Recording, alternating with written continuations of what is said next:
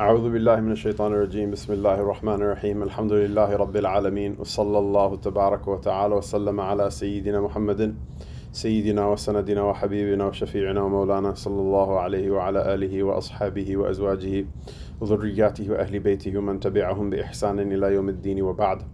Alhamdulillah, by Allah's fadl, I wanted to give some good news, which is that in addition to this dars on Sunday, inshallah, we'll also hold Maliki fiqh dars on Thursdays at the same time, 7 o'clock. So anyone wants to come can come, inshallah. And people say, well, will you upload things to the SoundCloud? If class goes very badly or very well, then the answer is no. If it's mediocre in the middle, then probably you can listen to it online as well. But the people who come to Maliki fiqh dars don't have to be Maliki. Oftentimes, because of lack of customers, I've had to learn to cater to other people. So we'll read the Maliki fiqh book. We'll mention the Masail, the Khilaf. Anyway, it's good. It's befitting that the differences of opinion should be mentioned, because we don't live in a homogenous society, and I don't want people to get the idea that the entire Sharia is a monolith. It's not. Aqidah is. But the Sharia is not. Right? Monolith. You know what monolith means? What does it mean? It means like one stone, right? So in that sense, well, Islam is not a monolith. Actually, have you actually been to Makkah Mukarramah before? There's something called the Hajar Aswad. It literally is a monolith. So in that sense, yes, our aqaid is what hold us together, not just as the ummah of the Prophet ﷺ, but in fact every ummah of guidance that the Anbiya alayhim as-salam is narrated. The Rasul ﷺ said that the Anbiya alayhim as-salam are like brothers. Their mothers are different, but their father is the same. The father is what the aqaid, and the mother is like the metaphor for the shara'i. The rules may differ slightly, the fiqh may differ slightly, but the father is the same, the nasab is the same. So yes, in legal matters we're going to differ, and that's okay. And this should be a lesson for others also who sloganeer for quote unquote political Islam, in the sense that Islam has a very important mandated place in the political life of a Muslim. That's good that there's something called political Islam, no matter what cuss words the BBC or CNN will say to people like that. But on the flip side, if a person thinks there's one thing called political Islam and politics is ever going to unite us, that's not how that works. If fiqh doesn't even unite us, how is politics? We're united in the conception that we should all follow the Sharia, even if we don't agree what that Sharia is, and how we're going to follow that Sharia that we don't agree upon. That's even more difficult for people to unite on. So if somebody has a different political opinion than you about recent court cases or whatever, like, that's not a reason to cancel, and it's a sin to insult people and to put them down because of things like that, even if you think they're wrong. Because if fiqh is, I believe I'm right and I believe you're wrong, but it's possible that you're right and it's possible that I'm wrong, then politics is going to be even further afield than that.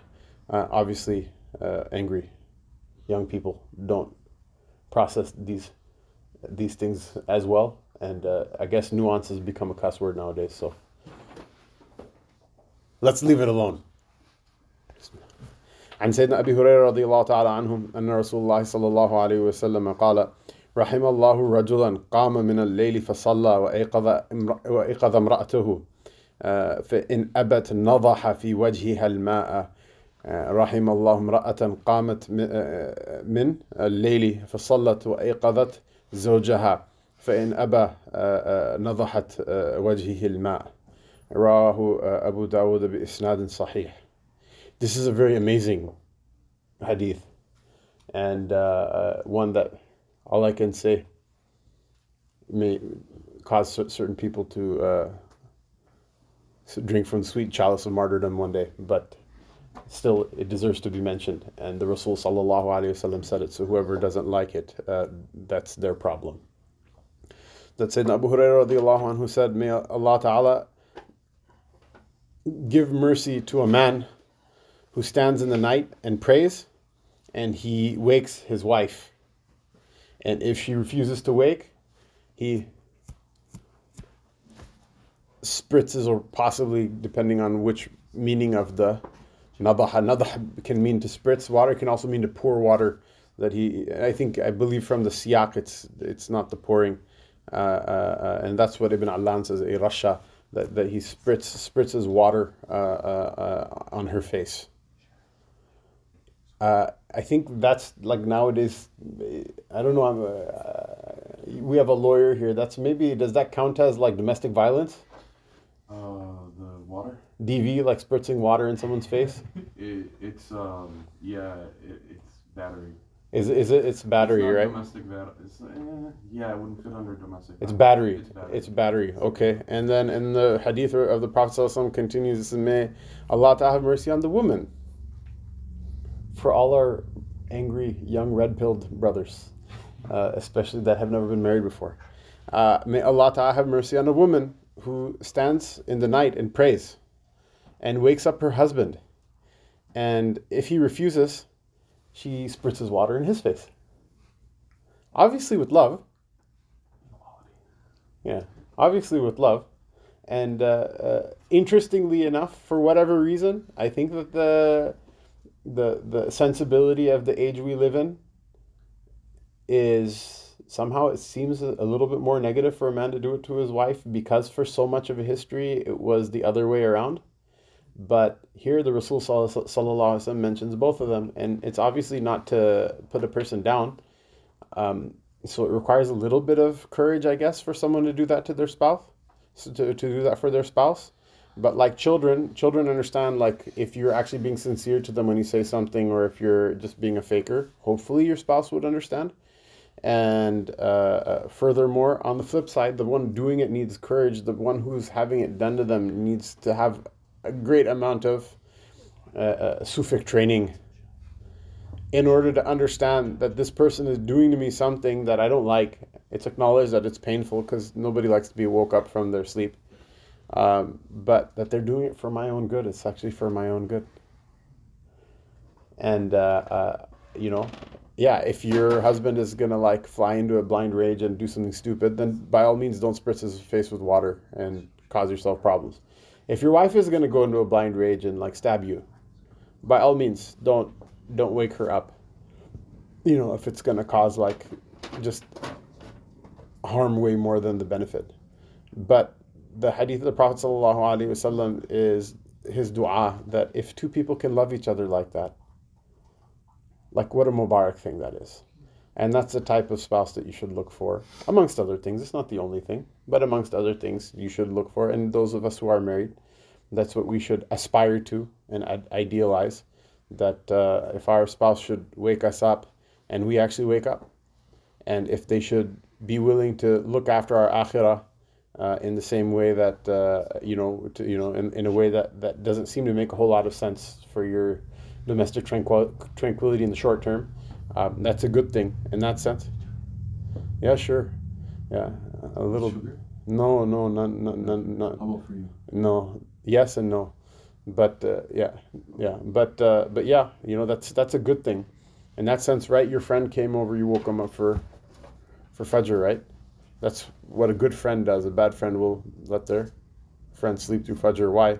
Because on the Day of Judgment, it's not going to be a good thing. And then friends cuss each other on the Day of Judgment. They'll say bad words to each other on the Day of Judgment. Say, why didn't you wake me up? Why didn't you stop me from doing bad? Why didn't you stop me from doing evil? Because that's what you do for the people you love.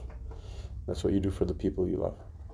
وعنه رضي الله تعالى عنه وعن أبي سعيد الخدري الأنصاري رضي الله تعالى عنهما قال رسول الله صلى الله عليه وسلم إذا أيقظ الرجل أهله من الليل فصليا أو صلى ركعتين جميعا كتب في الذاكرين والذاكرات رواه أبو داود بإسناد صحيح.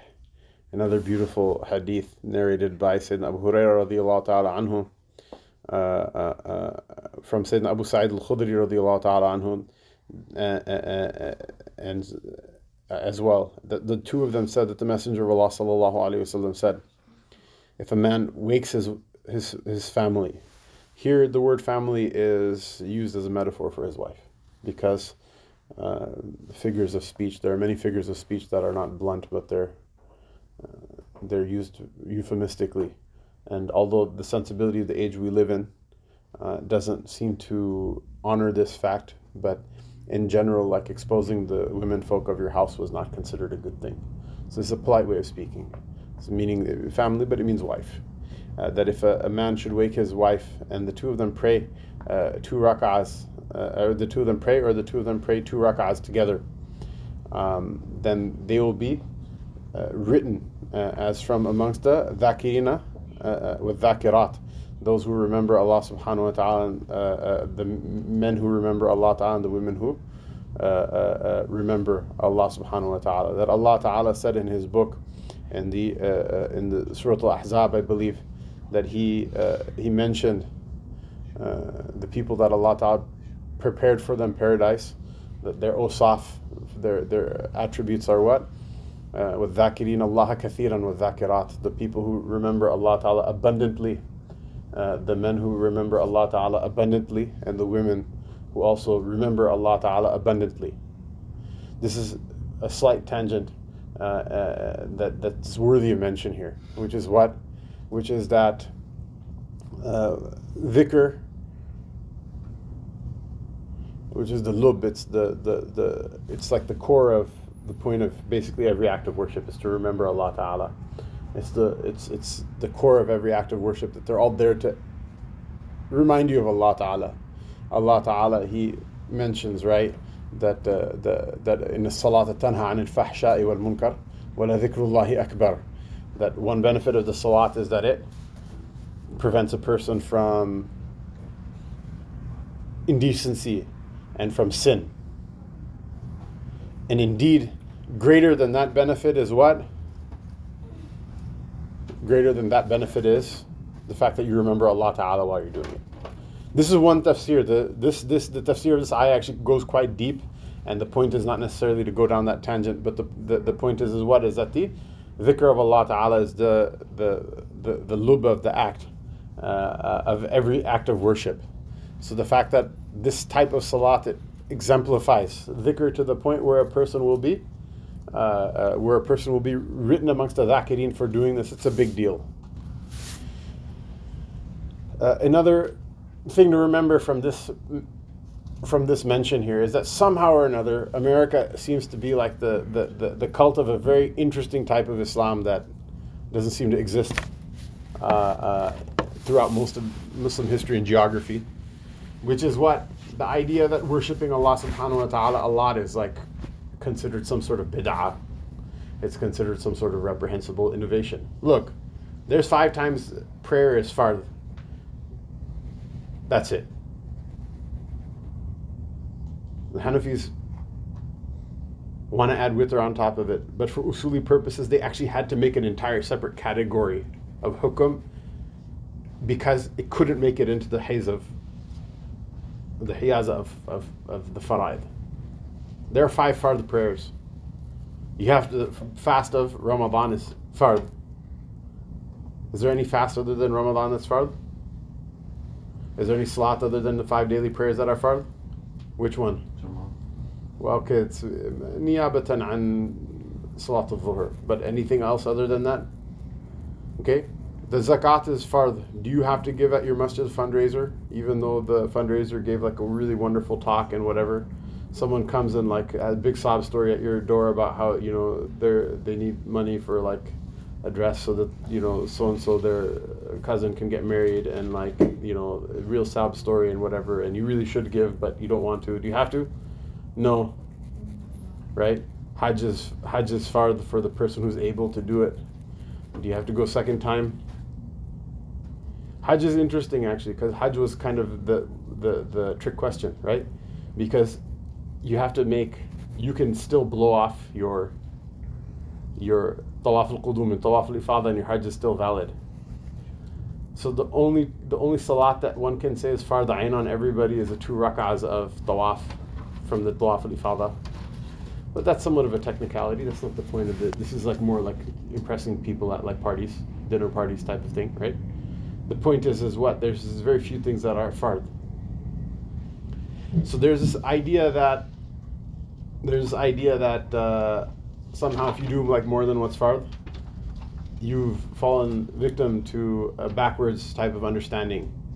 which is itself a backwards type of understanding. And someone might say, oh, well, people say this, they'll come up to, they literally, like people have come to me, or people with white hair have come to me and said, oh, this is all these things that you talk about, all this zikr and this and that, this is just the khurafat of the Sufis.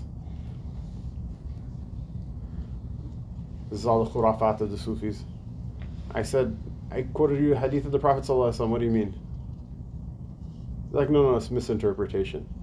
I said, here, and I'll open a canonical sharh of someone or another who can be accused of a lot of things, but not really of being a Sufi in the whatever contemporary sense.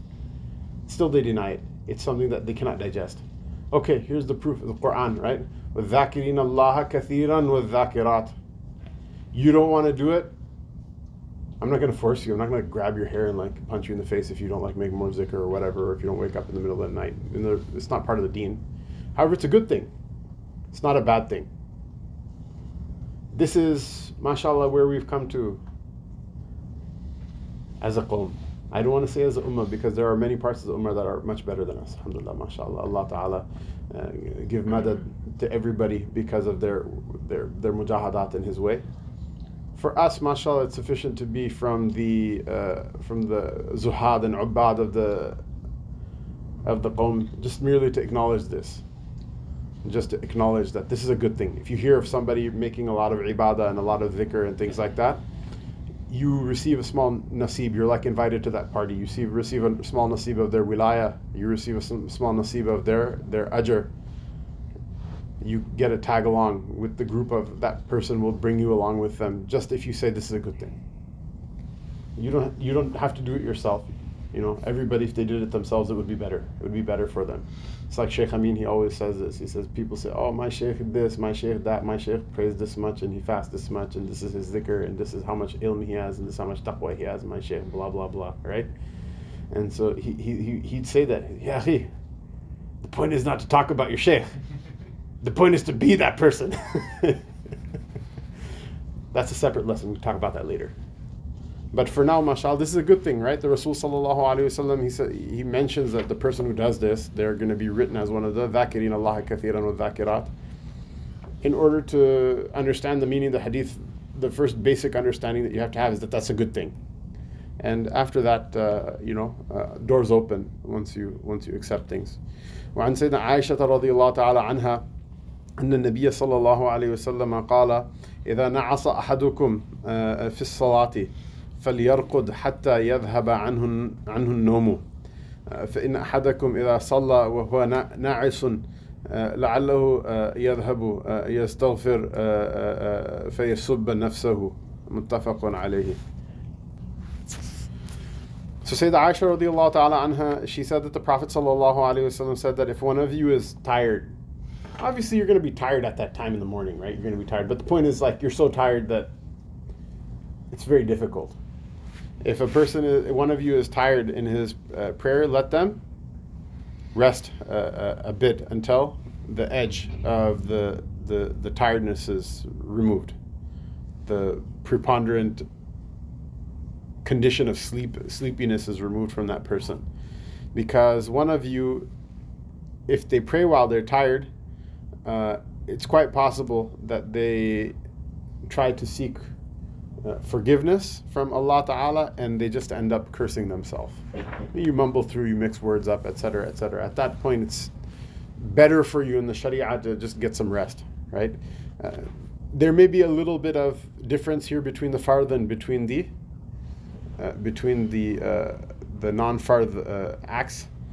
You should try a little bit harder in the fard acts, but even the fard is forgiven at some point or another if you just don't have the capacity to you're no longer clinically sane because you're that sleepy or whatever. And which is not saying that just because you feel sleepy, I'm saying you're insane, you don't have to pray, right? The point is that there is a point after which there's diminishing return. And the point is not to kill yourself to do this, but that makes it all the more difficult, right? Because if you have the option to sleep and you know when you're really sleepy it's better to sleep, that line between being sleepy but having enough in you to actually get up and pray where you perceive that line is and where that actual line is, a lot of games get played with the nafs in that gap between the perception and the reality of where that line is. And this is, La ikraha fi din. This is one of the reasons that you can't force a person to be a Muslim. If they don't want to be a Muslim, they can grow up in the Muslimist household in the world, and they can still find a place in the hellfire if they don't want it. And this is another important lesson for people in life, both about deen and about the rest of life as well, is that we can do a lot for one another.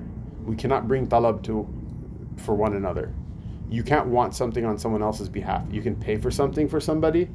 You can educate somebody. You can take them by the hand. You can carry them on your back. You can clothe them. You can feed them. But you cannot want something on their behalf. Every person has to bring that themselves. And without it, it doesn't really work. And so that line in the middle, the only person who is going to not fall victim to the games of their own nafs, in where that line is in the middle, is the person who actually wants to wake up, the person who actually wants to worship Allah Ta'ala, the person who actually wants to be written from the dhakirin and with dhakirat, and the person who doesn't really want it, it will get lost in the wash.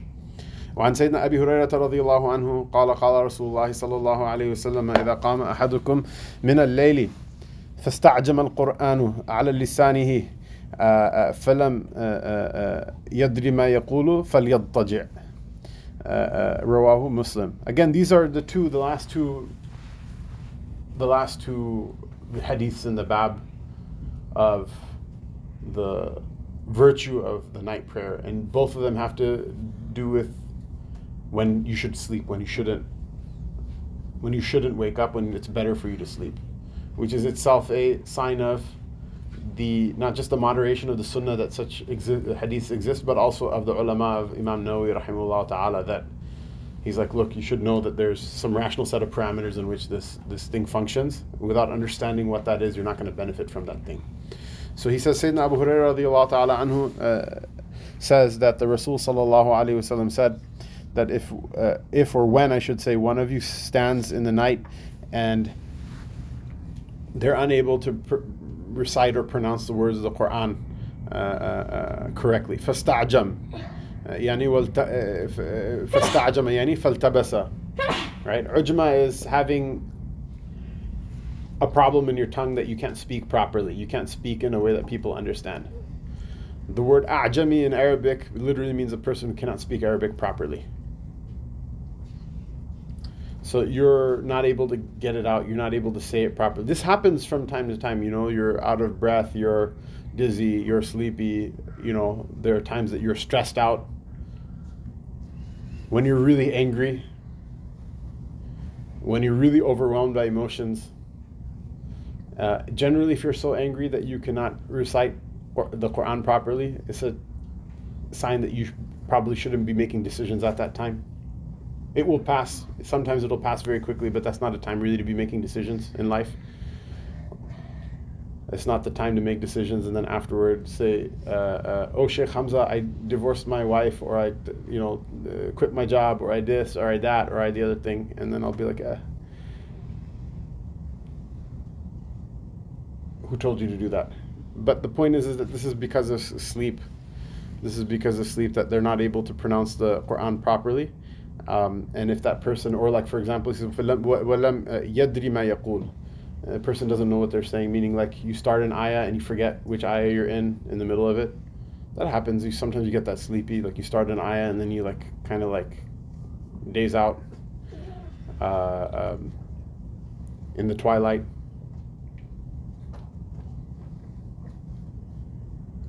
I was on the operating table. They cranked me with fentanyl. A little bit of like, a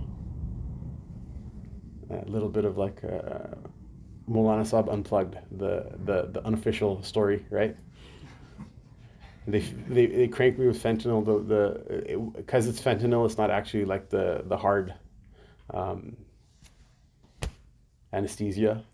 So I think it was like a nurse practitioner who was administering it.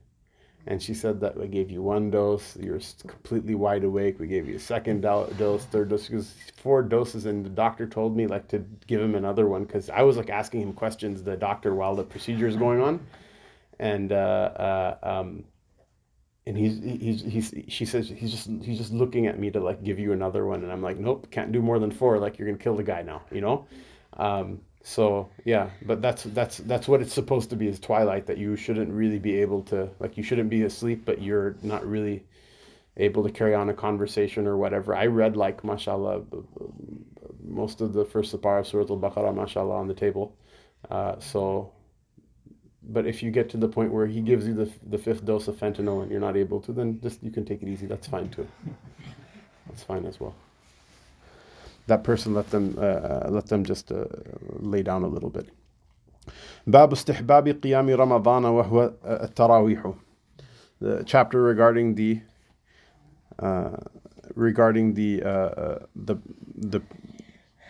preferredness and the belovedness and the recommendedness. These are words, they don't really translate properly, but istihbab, something that you seek love from, in a very literal morphological sense, from the standing in night prayer in Ramadan. And Nawawi is explicit that is tarawih. That is tarawih.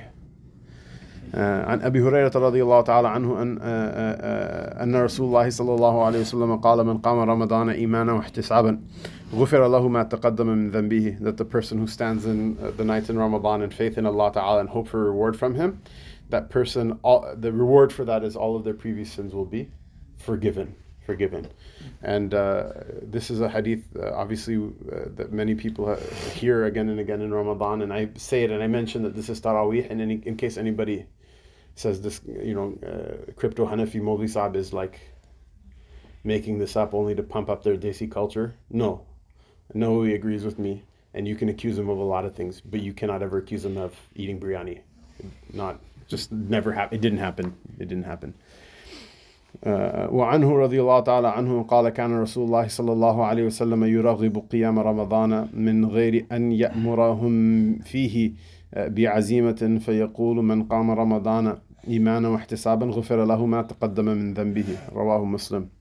And it's a narration that is essentially tantamount to the same meaning that the Messenger of Allah sallallahu alaihi wasallam said, that the Messenger of Allah sallallahu alaihi wasallam used to encourage people to stand in the nights of Ramadan in prayer, but he would not order them to, as individuals. He would not order them to.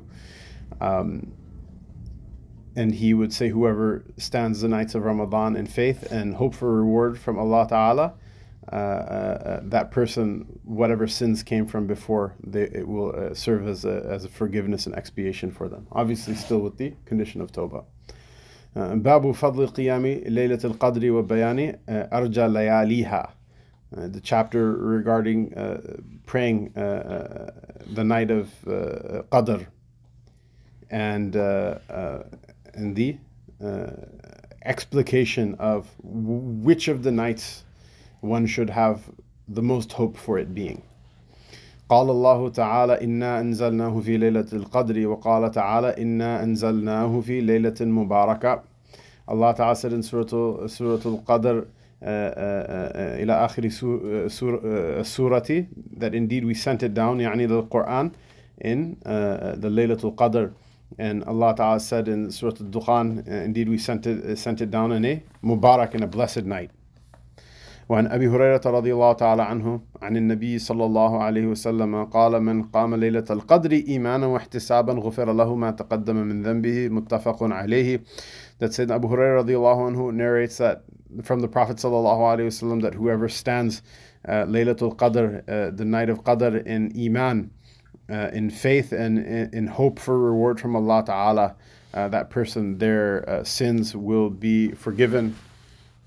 My Shaykh rahimahullah ta'ala, he told me before going to America, he said, I know you're going to live in America, there's no masajid out there, they're few and far between. They knew, what we would be going to. So he said, at least try to make it to the masjid for Fajr and for Isha. Because Laylatul Qadr, at the end of the day, it has to be some night of the year, right? So even if you can catch that much, that's a big deal. Obviously, you should go like for every one of your 5 daily prayers. But he goes, if you're in a situation where you can't, at least try to catch Fajr and Isha, because some night has to be Laylatul Qadr. There's a hadith of the Prophet sallallahu alaihi wasallam, the person who prays the Isha and Jama'ah, it says if he prayed stood half the night in prayer, and the person who prays Fajr in Jama'ah, it says if he stood the other half of the night in prayer.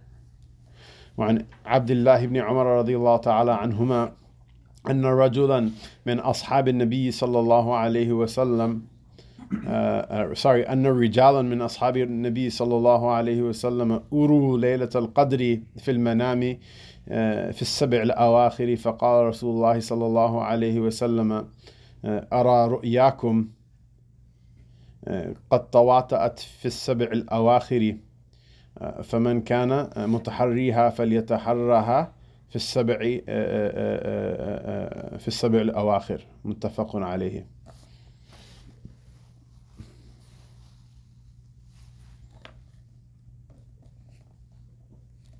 Sayyidina Abdullah bin Umar radiallahu anhuma narrates that some men from the companions of the Messenger of Allah sallallahu alayhi wasallam,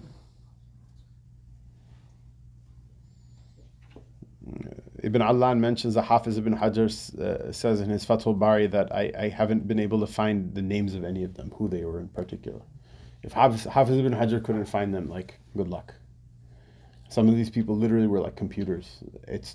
Anyway, so good luck. He said that some men from the companions of the Messenger of Allah sallallahu alaihi wasallam were shown Laylatul Qadr in a righteous dream, that it's in the last 7 nights of Ramadan. So this means that seeing a true dream, that these are not hocus pocus things. These are things that have a precedent from the Salaf. And the Rasul sallallahu alaihi wasallam's companions saw them, and he confirmed them on it, and more amazingly, he saw that they saw. Like we mentioned last time, be a good person, then you can be a good Muslim. Be a good Muslim, you can be a good person of knowledge. Be a good person of knowledge. If you can complete these 3 things, then you're at the threshold that whatever other things that the things that you don't understand, because of by the barakah of what you understood, Allah Ta'ala will show you the things that are unique to you that you need to understand, right? So this is that process in action, that they were shown that it's the last 7 nights. And so he says he said that they were shown the last 7 nights, that the night of Qadr is from amongst the last 7 nights of Ramadan.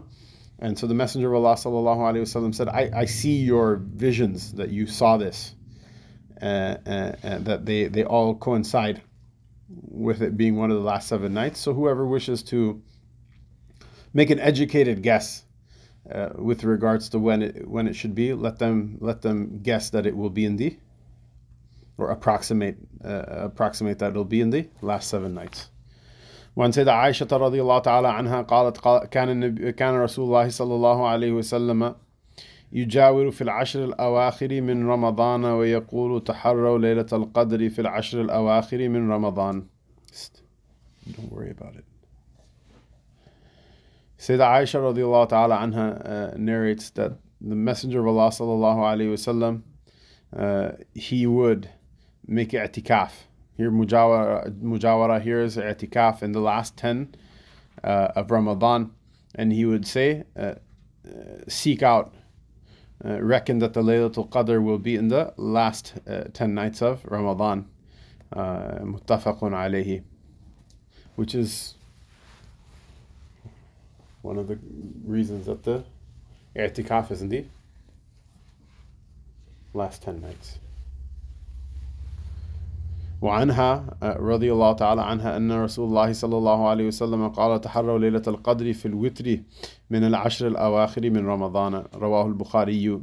And from her رضي الله عنها he said صلى الله عليه وسلم seek out or look for the Laylatul Qadr in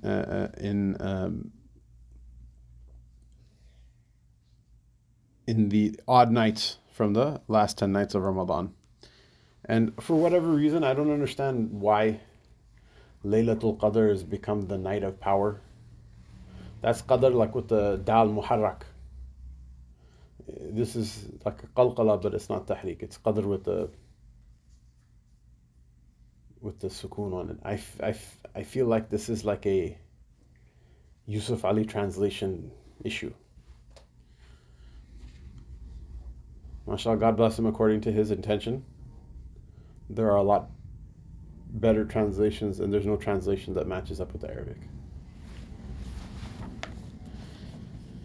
وعنها رضي الله تعالى عنها قالت كان رسول الله صلى الله عليه وسلم إذا دخل العشر الأواخر من رمضان أحيا الليل وأيقظ أهله وجد وشد المئزر متفق عليه.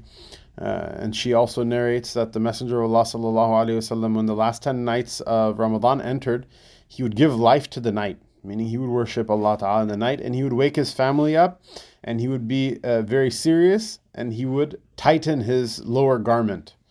This expression of tightening the lower garment,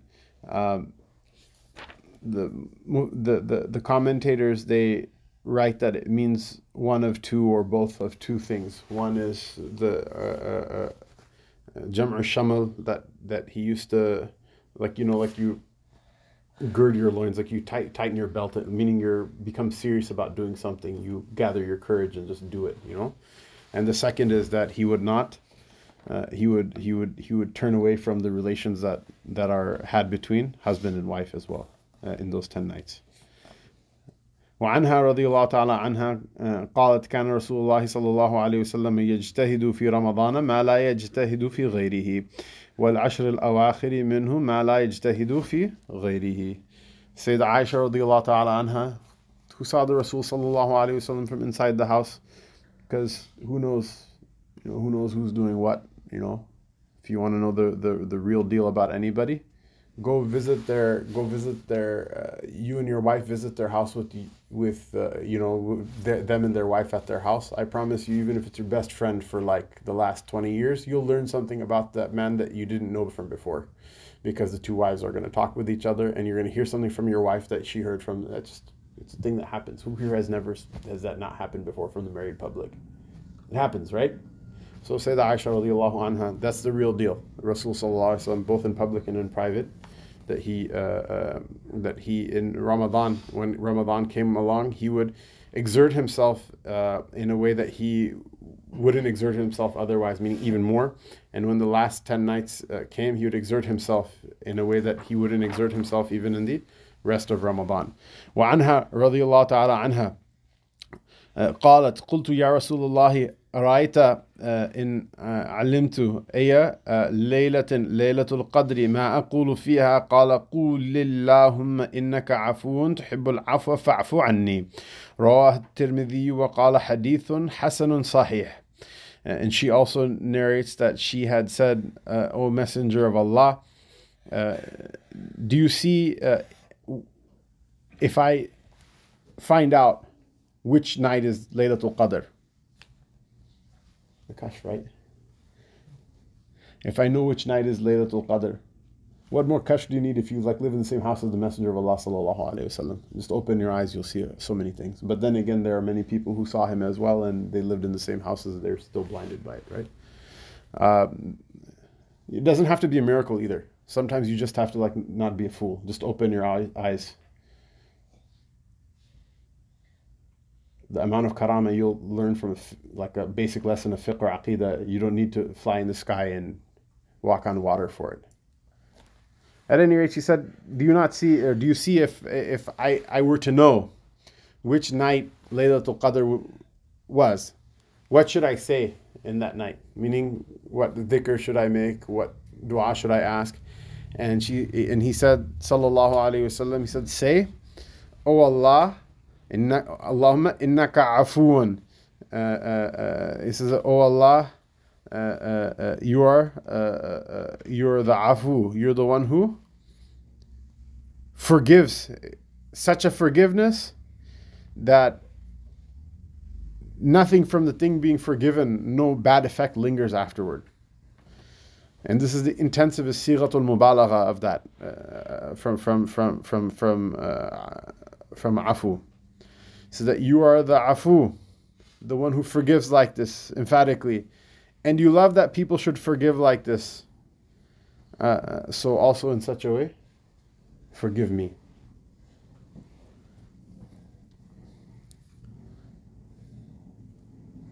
So that's your one shot. Instead of asking for money or for a car or for this or that, you'll get all the rest of it anyway, inshallah.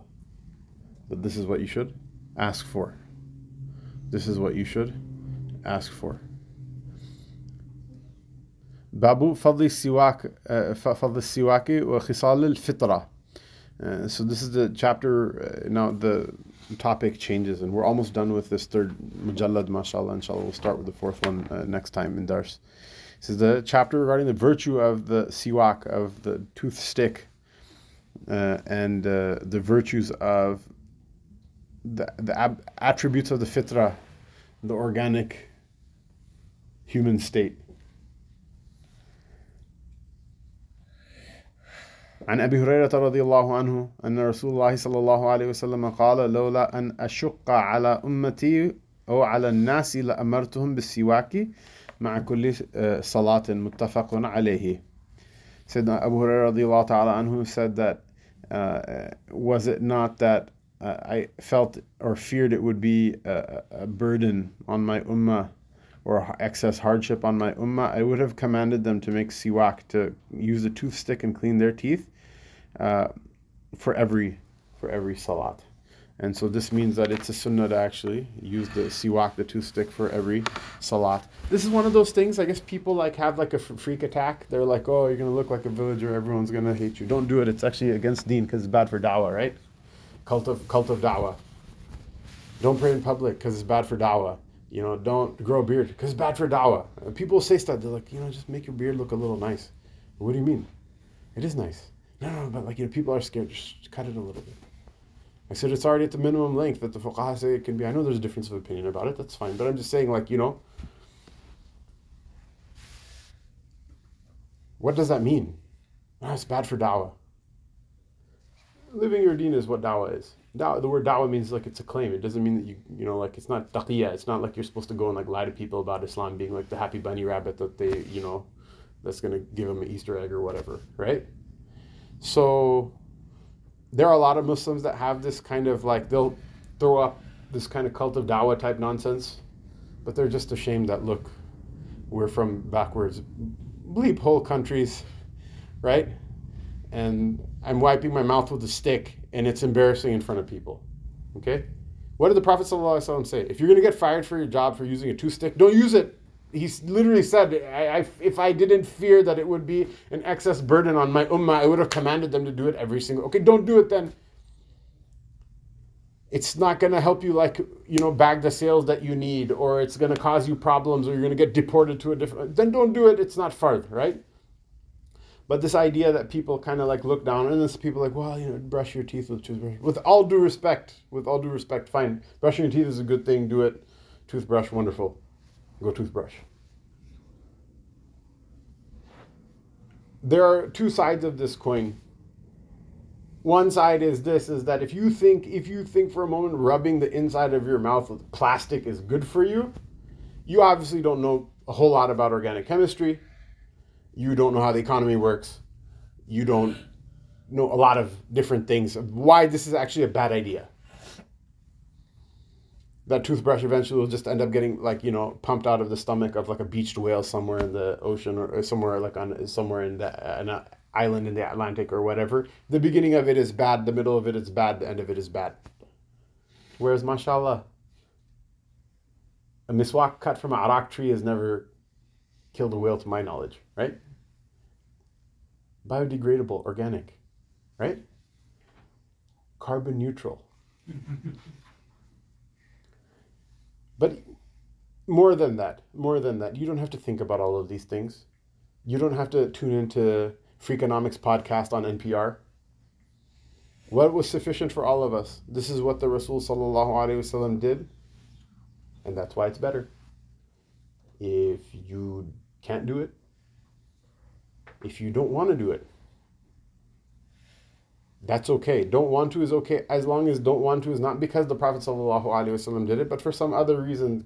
All of us have compulsions at some point or another that like hold us back from being our, mashallah, saintly and angelic selves that we all imagine ourselves to be, right?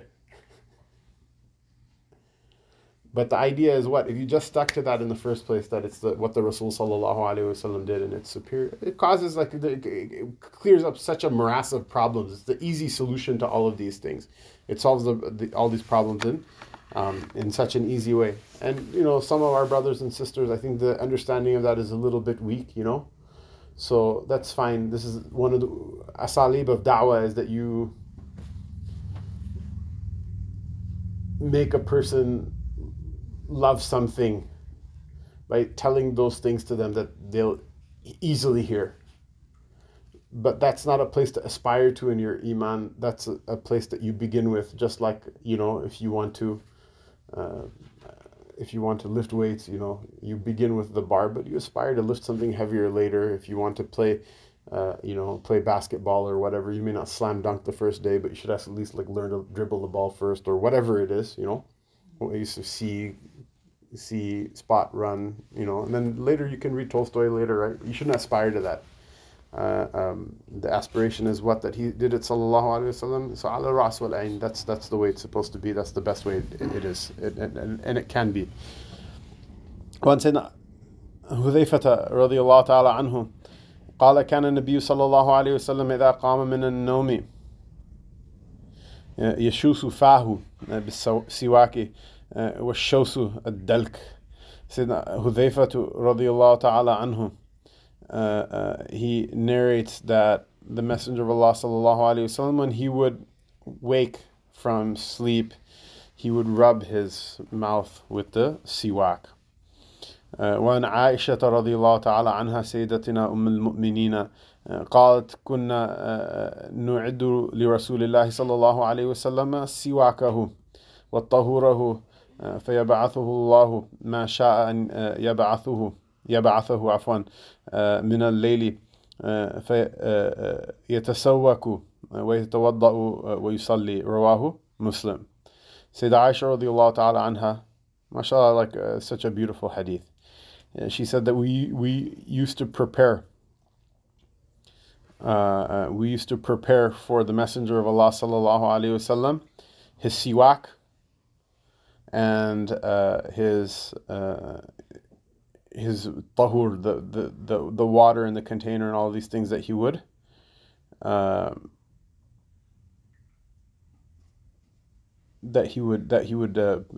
perform wudu from.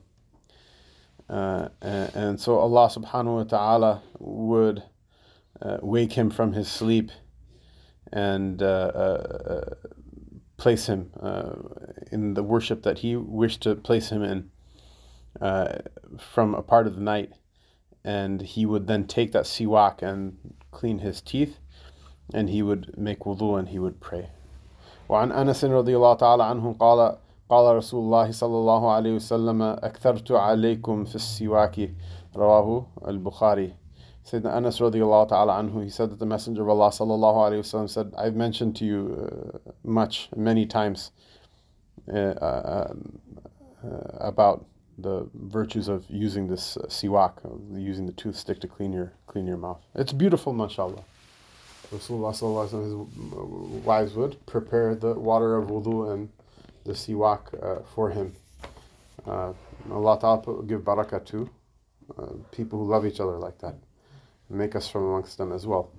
عن شريح بن هانئ قال قلت لعائشة رضي الله تعالى عنها بأي شيء كان يبدأ النبي صلى الله عليه وسلم إذا دخل بيته قالت بالسواك. رواه مسلم. Said Shurayh bin Hani, he mentions Ibn Zayd al-Harithi al-Madji'i Abil Miqdam. The Hafiz ibn Hajar said في التقريب الكوفي ثقة قتل مع ابن أبي بكر بسجستان, that he was shaheed in the path of Allah Ta'ala with the son of Abu Bakr radiallahu ta'ala anhu, which I believe it's mention of Abdurrahman, but I'm not 100%. No, not Abdurrahman. I don't know which one it is, to be honest with you. I should walk that back. In the conquest of Sijistan. Sijistan is like the southern part of Afghanistan, the northern part of Iranian Balochistan. That was a very difficult place to conquer. It was very difficult. There's basically tribal idol worshippers lived there, and they fought very hard against the Aslaf, and it was a very difficult place to conquer. So he's shaheed in the path of Allah Ta'ala over there. He said, I said to Aisha radiallahu ta'ala anha,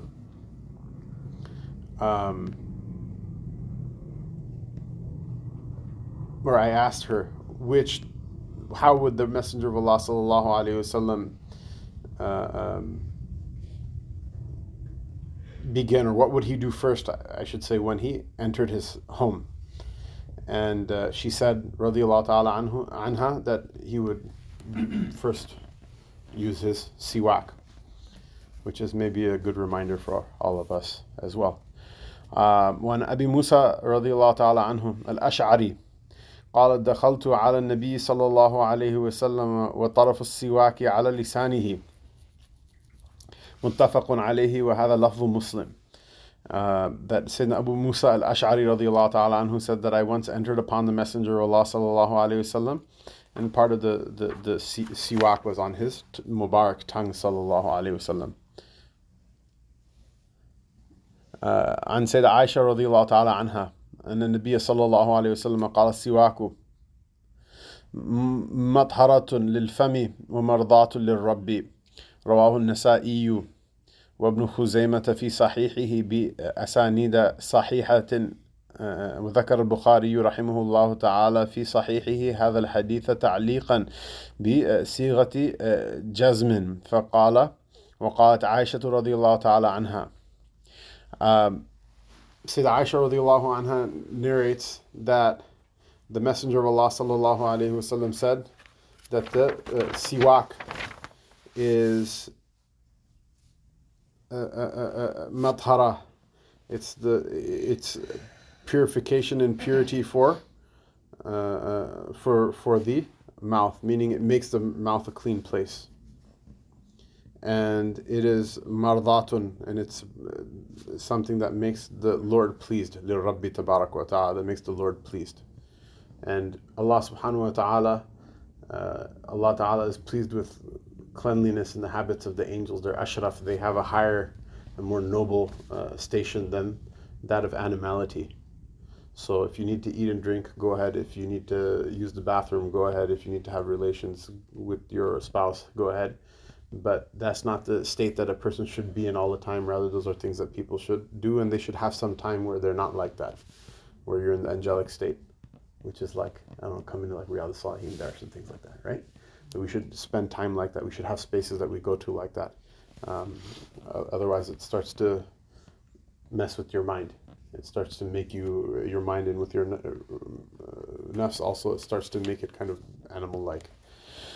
وعن سيدنا أبي هريرة رضي الله تعالى عنه عن النبي صلى الله عليه وسلم قال الفطرة خمس أو خمس من أو خمس من الفطرة عفوا this is a typo أو خمس من الفطرة الختان والاستحداد وتقليم الأظفار ونتف الإبط وقص الشارب متفق عليه والاستحداد حلق العانة وهو حلق شعر الذي حول الفرج.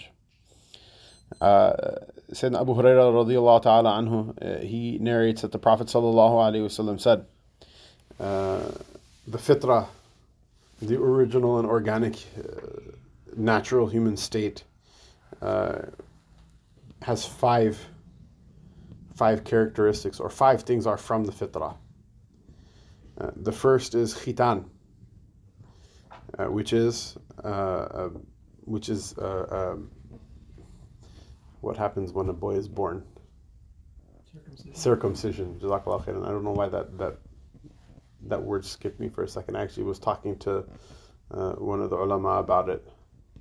That's, there's like a whole target targeted hit against circumcision. It's not really here in America. I guess in America for some time, actually, a lot of Christians would do it, but that's not their custom in Europe. And so in Europe, it's like actually outlawed it's outlawed in certain localities, and there's a movement to completely outlaw it 100%. But this is part of what? It's part of fitra. It's part of fitra, and there's all that data about actually STDs spread more by the uncircumcised.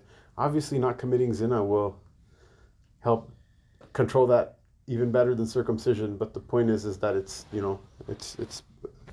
something that there's khair and there's benefit in it. And the first one is the circumcision. And the Quraysh, interestingly enough, because what happens? There's this whole huge clan of Orientalists, right? They're like, oh, well, some of them don't even believe the Prophet ﷺ ever existed, which is like the Kaabas in Crown Point, Indiana level of Orientalism. That's actually, they take that seriously. I don't know why anybody thinks getting an Islamic studies degree for any reason having to do with Islamic studies is a good idea, but let's just put that to the side for a second, right? There's then the next daraja of Khabith Orientalists, right? Which are like, well, the Prophet sallallahu alaihi wasallam from my side, he obviously made this religion up and he fabricated a connection to Christianity and Judaism, and he's just copying.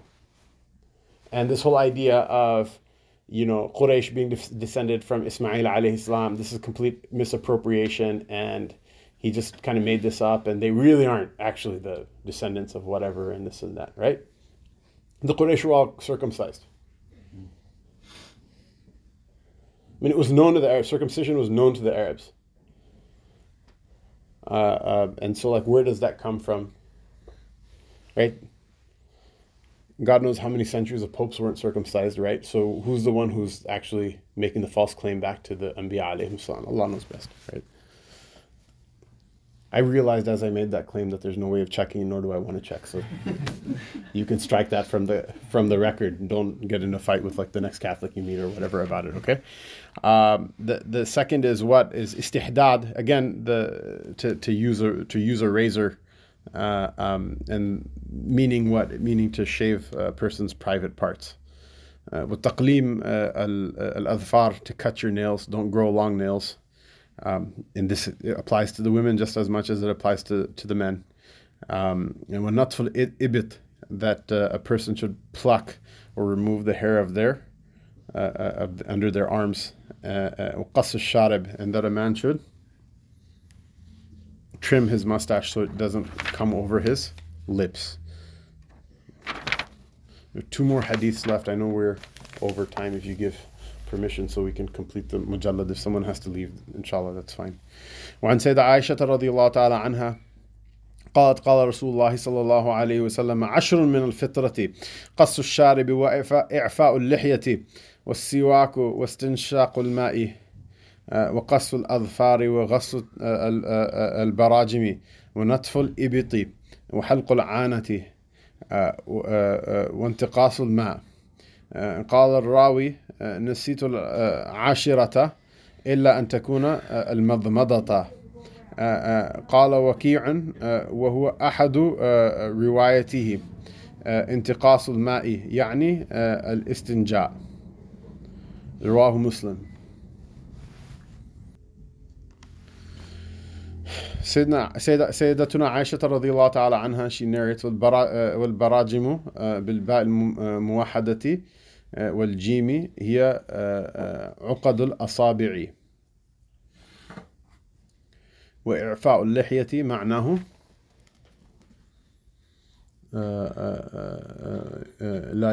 لا يقص منها شيئا.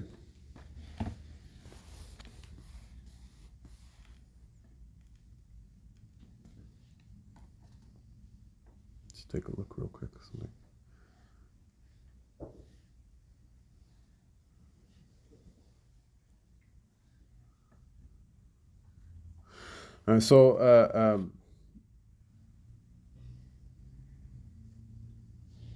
Sayyidah Aisha radiallahu ta'ala anha narrates that the Messenger of Allah sallallahu alayhi wasallam said that 10 traits are from the fitrah, from the original and organic nature of a human being. they are to trim the mustache and to let the beard grow. And Nawawi rahimahullah ta'ala, despite being a Shafi'i and despite being the one who made the tarjih that in the Shafi'i madhab as opposed to the other four schools that it's makruh and not haram to trim the beard less than a fist length, in fact including shaving it, right? But he himself wrote in his note at the end of it that the i'fa' al-lihya that's mentioned here by the Prophet sallallahu alaihi wasallam, that's from the fitrah, is to not cut it, and that to trim the mustache and to not cut the beard. I'fa has the same grammatical, or the same morphological root as afu, right? Allah Ta'ala forgives and doesn't leave anything behind. Is you let the beard go. You say, it's like you just let it go. Although that's not literally there. That's not what the dictionary, the lexical meaning is, but morphologically, that's what it points to.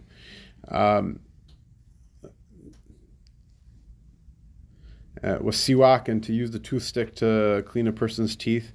Istinshaq al-ma, to clean the nostrils by sniffing the water up the nose, and then istinthars, to blow it out, and to trim one's nails, and to wash the joints of the fingers, and to shave the private parts, and to use right here انتقاص الماء بالقاف والصاد يعني is to make istinja, and to wash a person's self after using the bathroom, so that you don't have to get into fist fights for toilet paper the next time there's a pandemic, right? And that's just the least of the benefits. I know we're over time. Mustaji Mulana Hassan, he actually in Bayan so many times, because he's been to Europe before. He goes, "Mere Aziz, ग़ालिबन लगता है कि उनको इस्तिंजा करना आता भी नहीं है, पता नहीं जिस्म के साथ बू लगी रहती होगी." It's true. I mean, like when you say it like that, it kind of sounds weird, but it's just true, right? He says that ग़ालिबन, it seems the most probable that they don't even know how to make istinja, and I don't know how a person can walk around with the stink like attached to their body the whole day, you know. Aslim taslim, you know, say la ilaha illallah and tuflihu, be successful, be happy. So that these things are from the fitrah.